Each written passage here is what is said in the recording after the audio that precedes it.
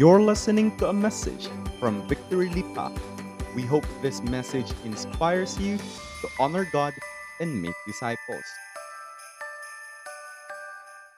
Tayo po ay nasa series na A Reason to Celebrate because ang goal ng series na to is for us to understand na meron tayong sapat na dahilan upang umasa, upang maniwala, upang bumangon. Kasi naniniwala po ako na kahit anong tindi ng pinagdadaanan mo, pwedeng pera, pwedeng pag-ibig, pwedeng pamilya, kung ano man yung problema na meron ka, naniniwala pa rin ako na mangingibabaw pa rin ang plano at pagmamahal sa iyo ng Panginoon. Tama ba? Yun po yung kailangan nating panghawakan. And if you're here today, at ikaw ay Kristiyano ka, of course, walang perfect, pero if you believe na meron kang Panginoon, ikaw ang may dahilan upang mag-celebrate. Why? Because kahit anong problema na meron tayo, pwede mong balikan yung mga ginawa ng Panginoon sa atin. Naniniwala ba kayo that ang Panginoon natin ay faithful? And sometimes, yung sitwasyon hindi, pero si Lord faithful. Ako'y naniniwala that si Lord is the same yesterday, today, and forever, na kung anong nagawa niya dati, kaya niyang ibalik ngayon. Amen? Kung ano man yung nawala, kaya niyang ibigay ulit. And that's my prayer to all of you. And as we talk about this topic right now, babasahin na natin yung ating main text. I hope that God will open your heart na minsan, dahil sa pandemic, tumigas na. Alam niyo yun?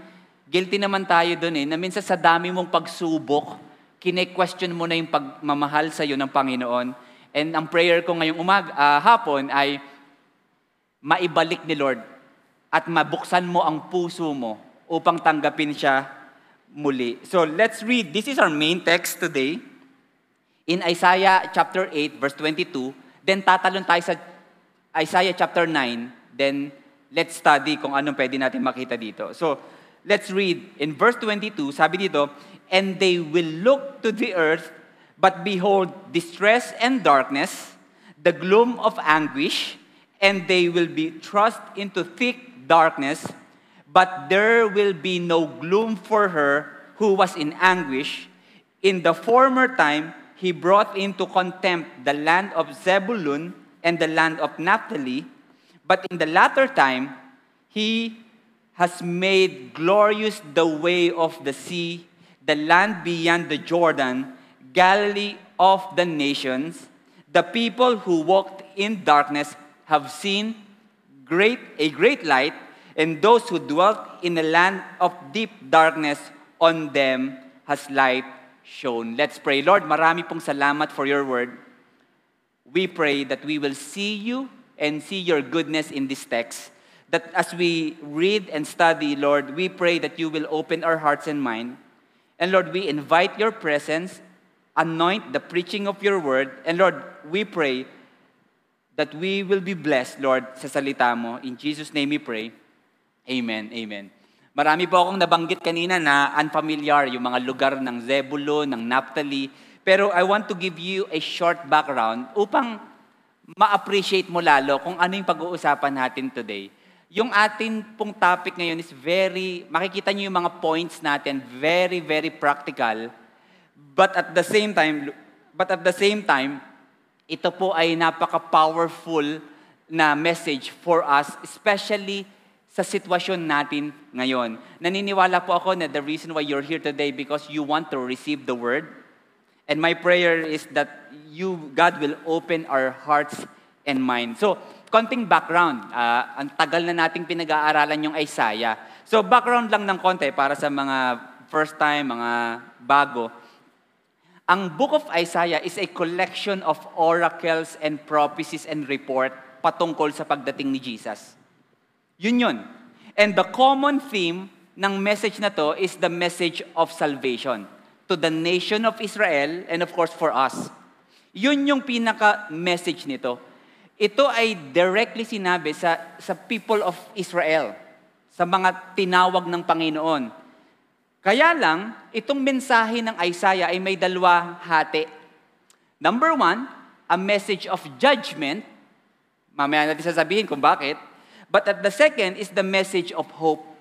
Dalawang klase yon. Bakit may judgment? Because itong mga taong to, yes, tinawag sila as people of God. Yes, they were the chosen people, the holy nation. Kahit papano, sila po ay naging pasaway. Nakaka-relate po ba tayong lahat na tayo naman ay pasaway? Sino po sa inyo pasaway ka minsan? Hindi? Okay kayo. Perfect yung iba dito. Ako po'y pasaway. And di ba minsan pag pasaway ka, minsan gustong kunin ni Lord yung attention mo. And this time, gustong ibalik ni Lord yung mga tao niya kasi naging pasaway and gagamit si Lord ng sitwasyon. The Assyrian invasion. May isa pong bansa na sasakop sa kanila.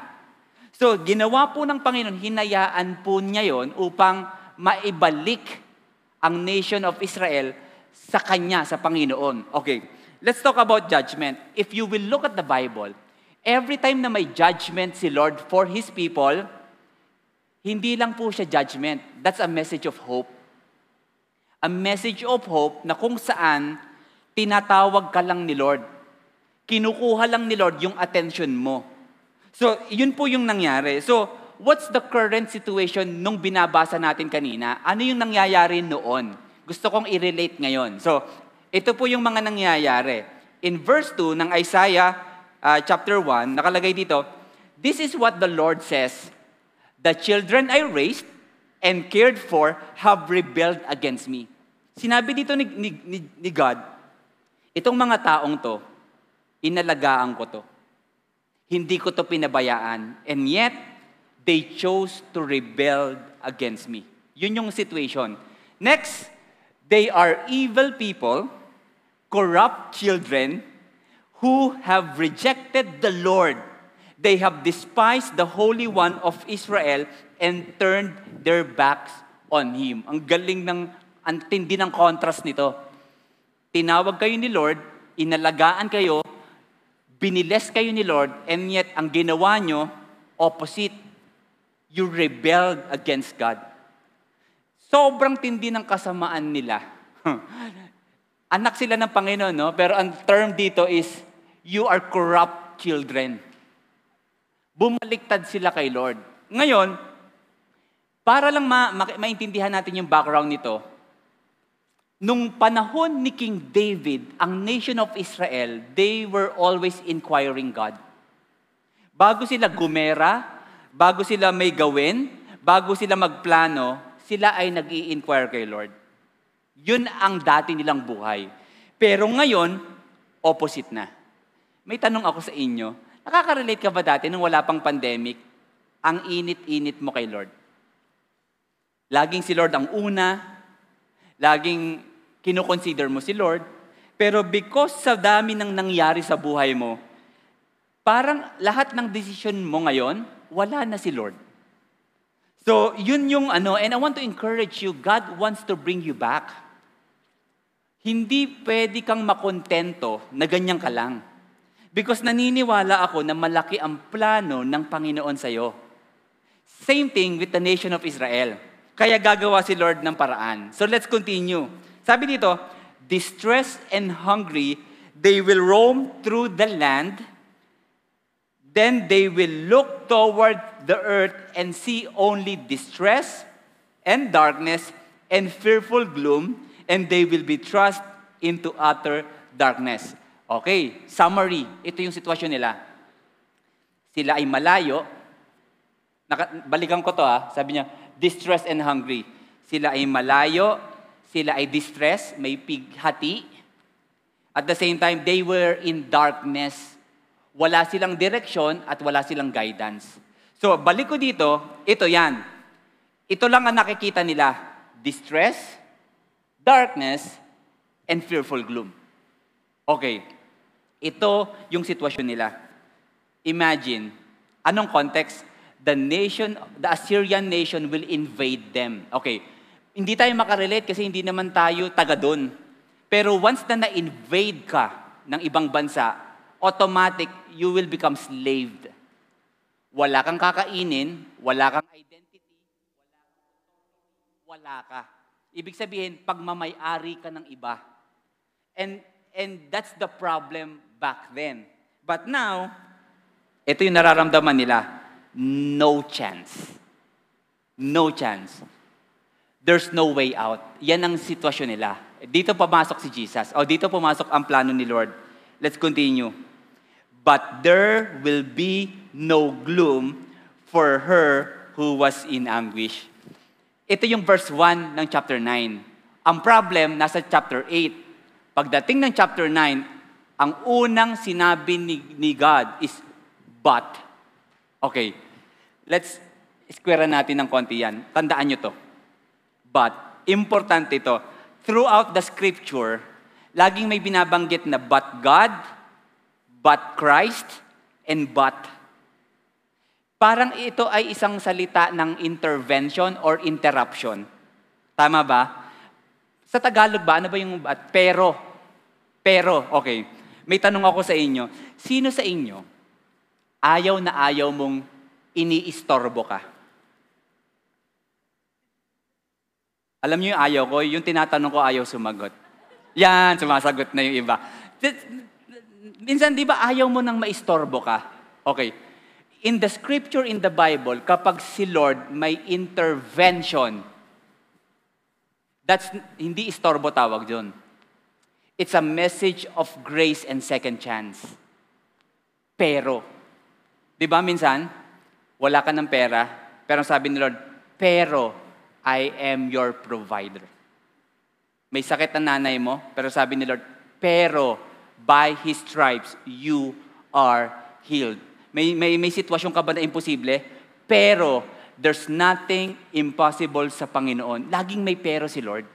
Makikita mo yan sa Book of Romans. Marami sila, kalat yung mga pero ni Lord dyan. Pero this is my encouragement to you. Sino sa inyo nagpapasalamat ka na minsan sa plano ng buhay mo, nag-intervene si Lord? Na-realize mo ba yon? Yung dati, may gusto kang pasukin na relationship, buti na lang hindi pinayagan ni Lord.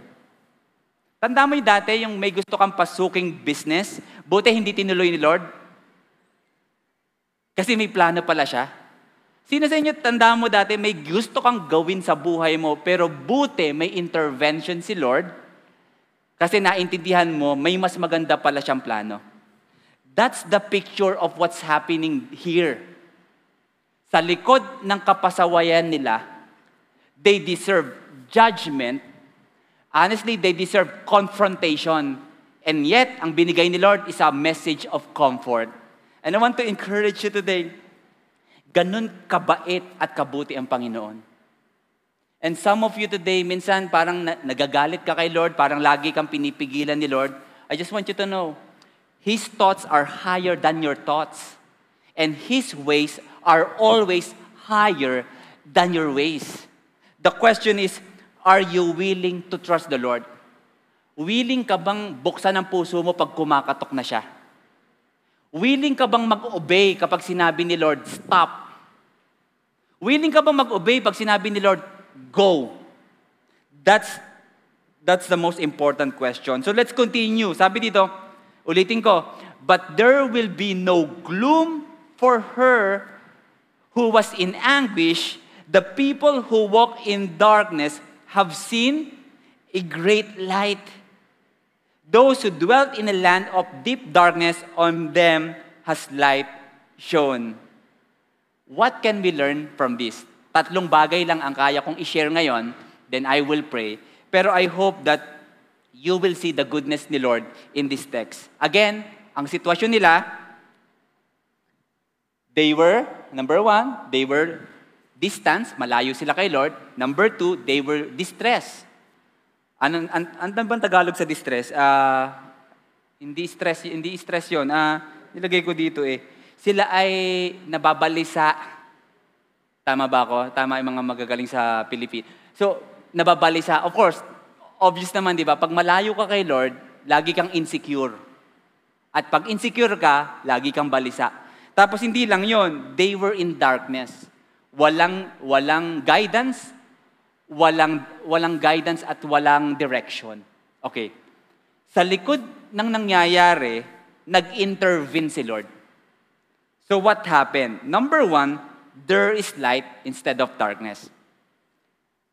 Dating hopeless, dating helpless, now there's a direction and guidance.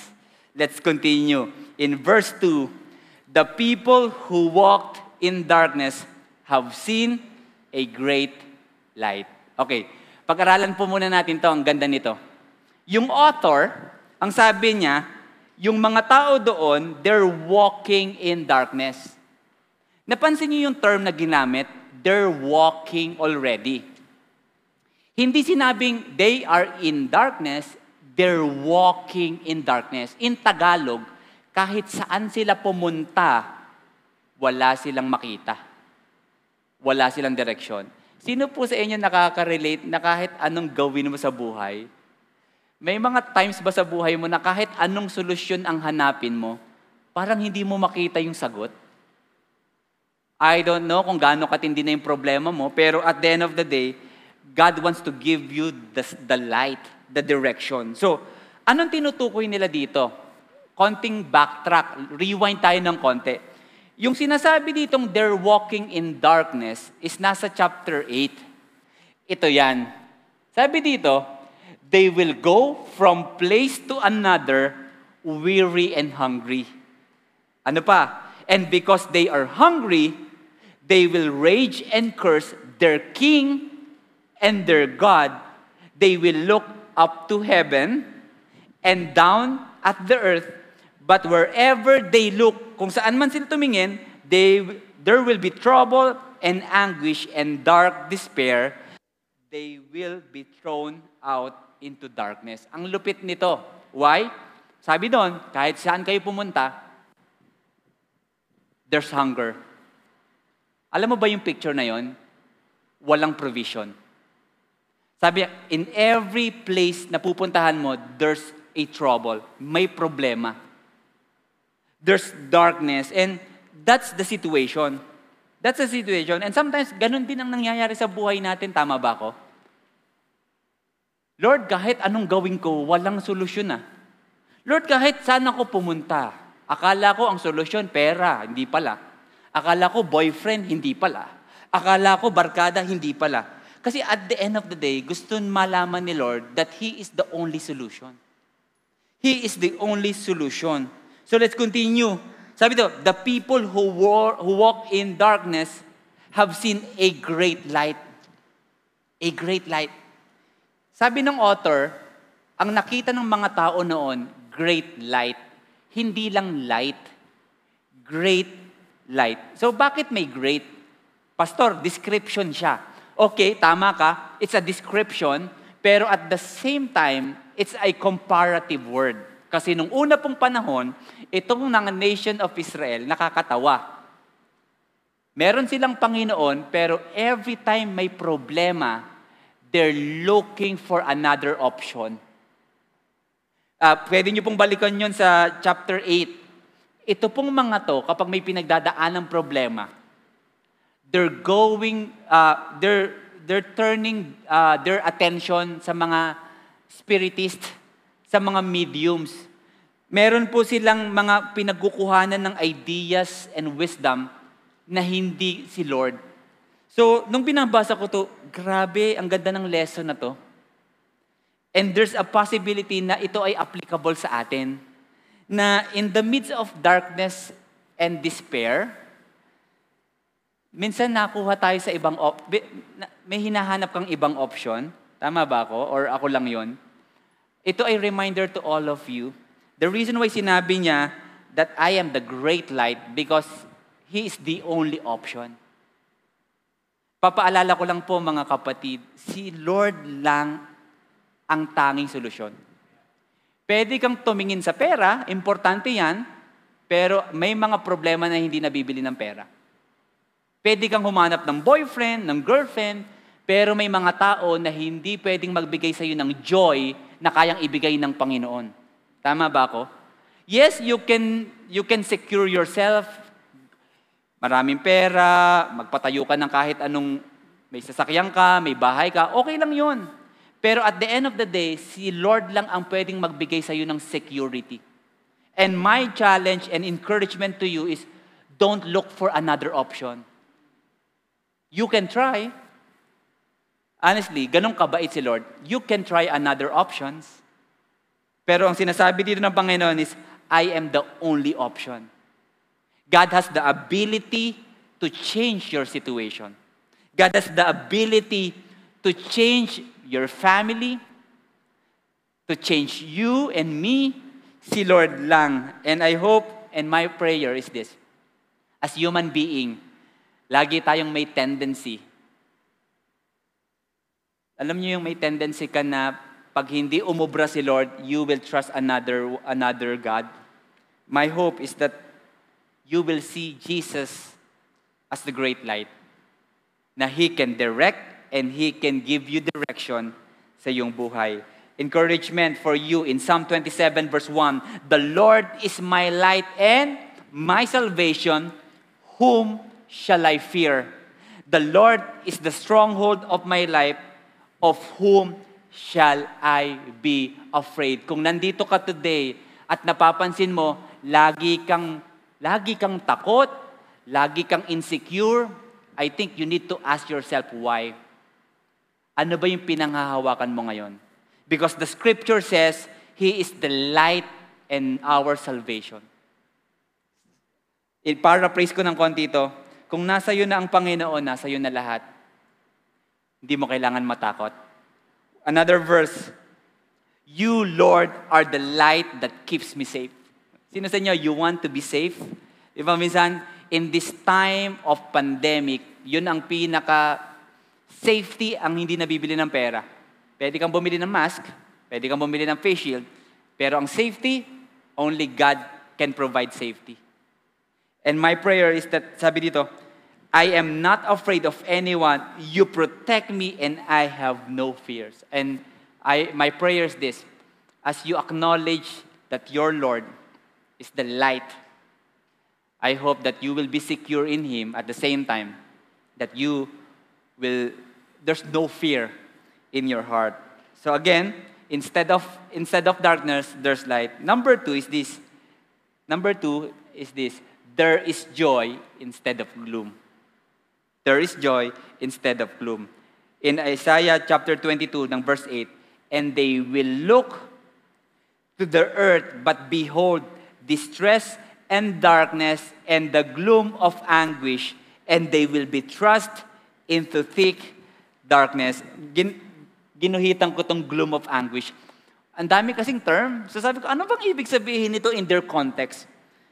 Ang gloom of anguish or anguish in their term is this. Hindi naman natin ginagamit yan. No? Sino sa inyo, alam mo yung Tagalog ng anguish? Hindi ko alam masyado. Hirap Tagalogin. Ewan ko. Pero, nung tinignan ko sa original text, ang ibig po sabihin niyan is, if you're experiencing anguish, ang ibig sabihin niyan is, nakalagay dito is, there is no way out. Dead end. There's no way out. Wala kang chance. Nakaka-relate ka ba? May mga problema ba sa buhay mo na feeling mo, there's no way out, Lord? Meron ka bang sitwasyon sa magulang mo na parang, oh no, there's no way out? Or sometimes, di ba, you're praying for job, ang tagal ng wala kang job, pero Lord, parang there's no way out. Iyon yung nangyayari. Pero ang sabi dito, in verse 1, but there will be no gloom for her who was in anguish. You have enlarged, ito na, you have enlarged the nation and increased their joy. They rejoice before you as people rejoice at the harvest. Nakalagay po dito, enlarge and increase. Okay? To appreciate, baka kasi hindi talaga tayo makakonect kasi gerahan dati sa Assyrian invasion to the nation of Israel. Pero from no way out, from anguish, sabi ni Lord, pero. Si Lord nag-iisip, sabi niya, itong nation of Israel, there's no way out. Pero, may paraan ako. And maybe some of you today, iniisip mo rin yun, Lord, there's no way out. Ang sabi ng Panginoon sa iyo ngayon is pero. Ang binigay ni Lord is dalawa, enlarge the nation and increase their joy. Ang galing, no? Isang pitik gumanon. Dadating yung gera, isang pitik, ito na. Increase and expansion. Promotion and enlarge. Okay. Lesson for this afternoon is number 1. Ito, lesson lang is, God has the power to change any situation. And gusto ko po kayong i-encourage ngayon. Tanong ko sa inyo is, kumusta kaya ang Pasko mo? Kumusta ang Pasko natin? Hindi ko alam. May mga magpapasko na limited yung budget. May mga magpapasko na magnonoche buena sila na bakante na yung isang upuan kasi nawalan na po sila ng mahal sa buhay. I don't know kung ano yung mga sitwasyon natin ngayong Pasko. Pero gusto ko pong malaman nyo, meron tayong sapat na dahilan to celebrate. Why? Because mahal ka ng Panginoon. At the same time, God has the power to change any situation. So kung nandito ka, kausapin ko pala yung mga nanonood muna. Kung nandito kang nanonood ka, na feeling mo, wala na ang chance, naniniwala ako na ang Panginoon is a God of a second chance. Na kayang baguhin ni Lord ang iyong sitwasyon. And my question is this, are you willing to trust the Lord? Kasi balikan ko po kanina, you have enlarged the nation and increased their joy. Ang ganda nung sinabi niya dito. Joy, they rejoice before you as the people rejoice at the harvest, as warrior rejoice when dividing the plunder. May napansin ba kayo sa ginawa ni Lord dito?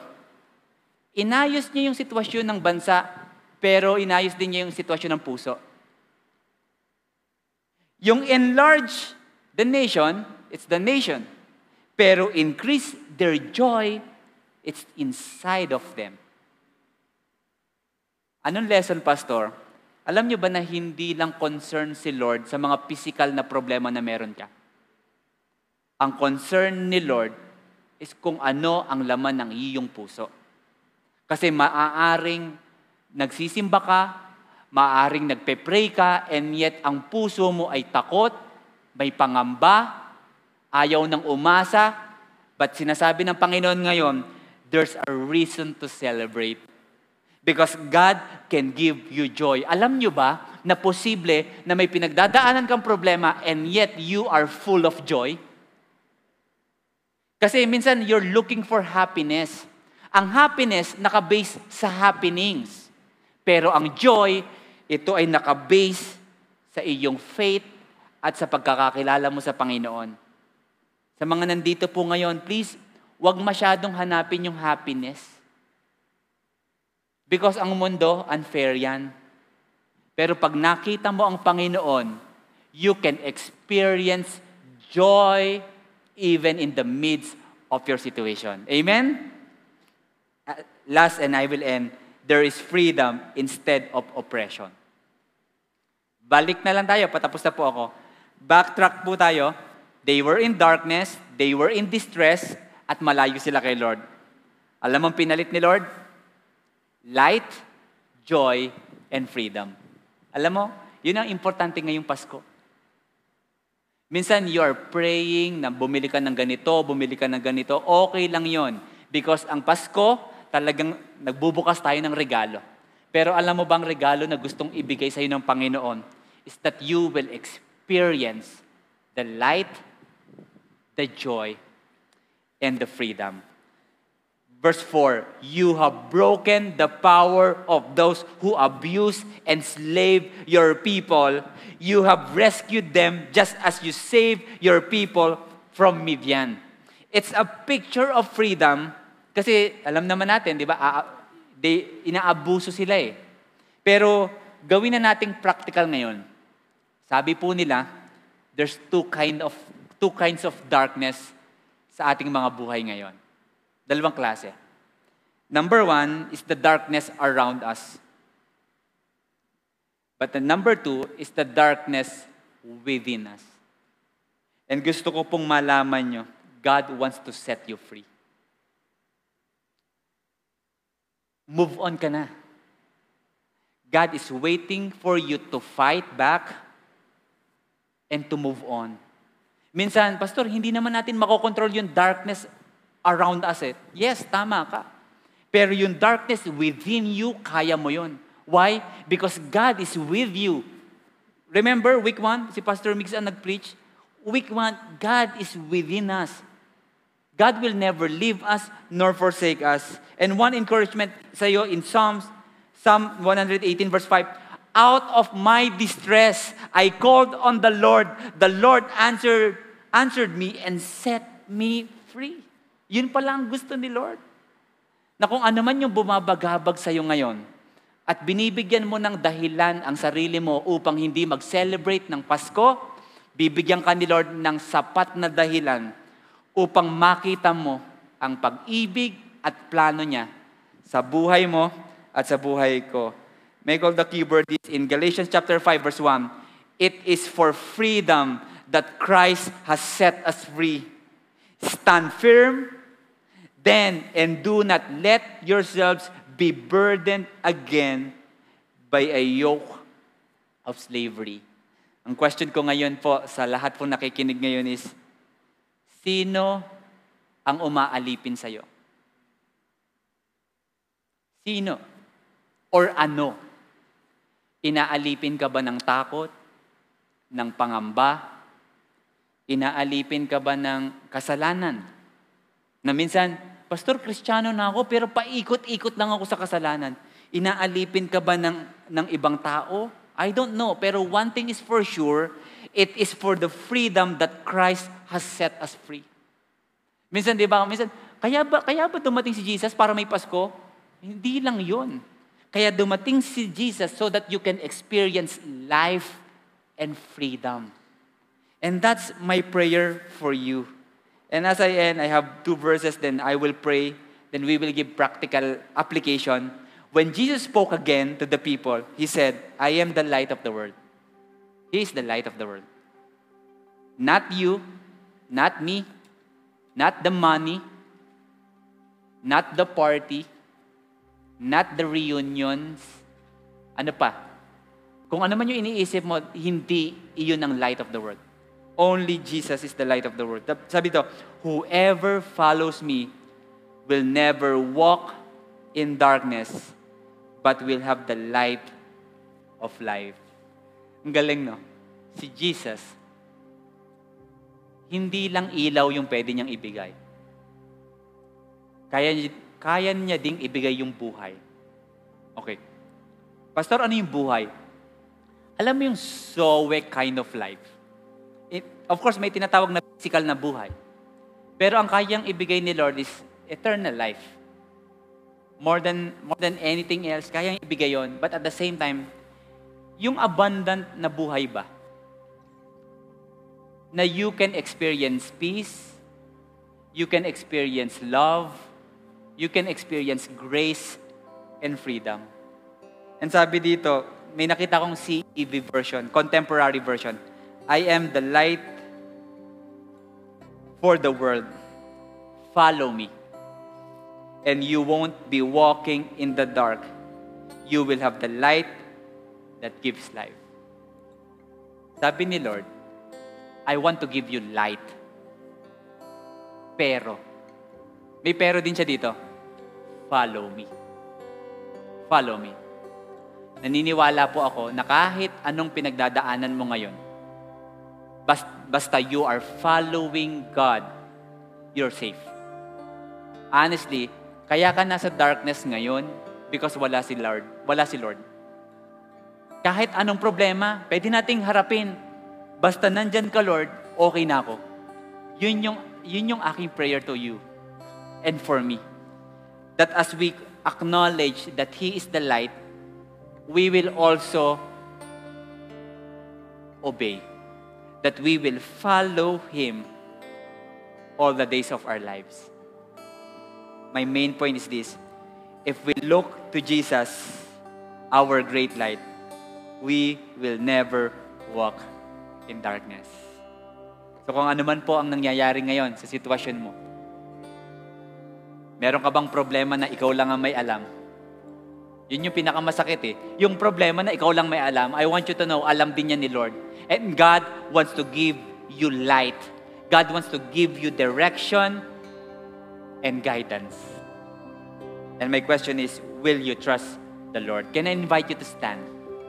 I will pray. Maybe I'm giving you some application regarding this. Number one is, importante kasi na ma-acknowledge natin our situation. Papaalala ko po sa lahat na kahit maganda ang sitwasyon mo ngayon, pag wala si Lord, kulang ka. Kulang ako. And I hope that you will, number one is admit. Number one, admit that meron kang kahinaan at ang tangi mong kailangan ay ang Panginoon. Minsan ang naghihinder sa atin to acknowledge that He is the light is our pride. I hope and I pray, later we will worship, that we will surrender everything to God. That you need to admit, aminin mo na, hindi tayo enough. We need God. Number two is believe. Kasi sa dami ng problema mo, napaniwala ka na ng kaaway na hindi ka mahal ni Lord. I want you to know, mahal ka ni Lord at hindi siya galit. God wants to bring you back in His arms. That you believe na hindi nawala ang pagmamahal sa iyo ng Panginoon. May possibility kasi na ngayon ka lang nag-church. Of course, hindi pa pwede dati. Pero dahil ngayon nandito ka na, God is reminding you na mahal kita, anak. And number three is commit. Commit to follow God every day. Commit to follow God. Sa daming pwede mong sundin, ang dami mong pina-follow sa Twitter, sa Instagram, sa Facebook, please, bigyan mo ng chance si God. Follow mo siya. And believe me, God can turn around your situation. Let's pray. Lord, marami pong salamat. As we worship today, Lord, we will surrender everything to you, Lord. And Lord, marami pong salamat because now we have the reason to celebrate. And Lord, we want to repent also na may mga times na pinaglalaban pa rin namin yung aming mga gusto, yung aming mga plano. But Lord, today, we want to admit, believe, and commit that you are there and available for us. And Lord, maraming salamat that we can worship today as a church to acknowledge your goodness and to acknowledge your love. In Jesus' name, amen.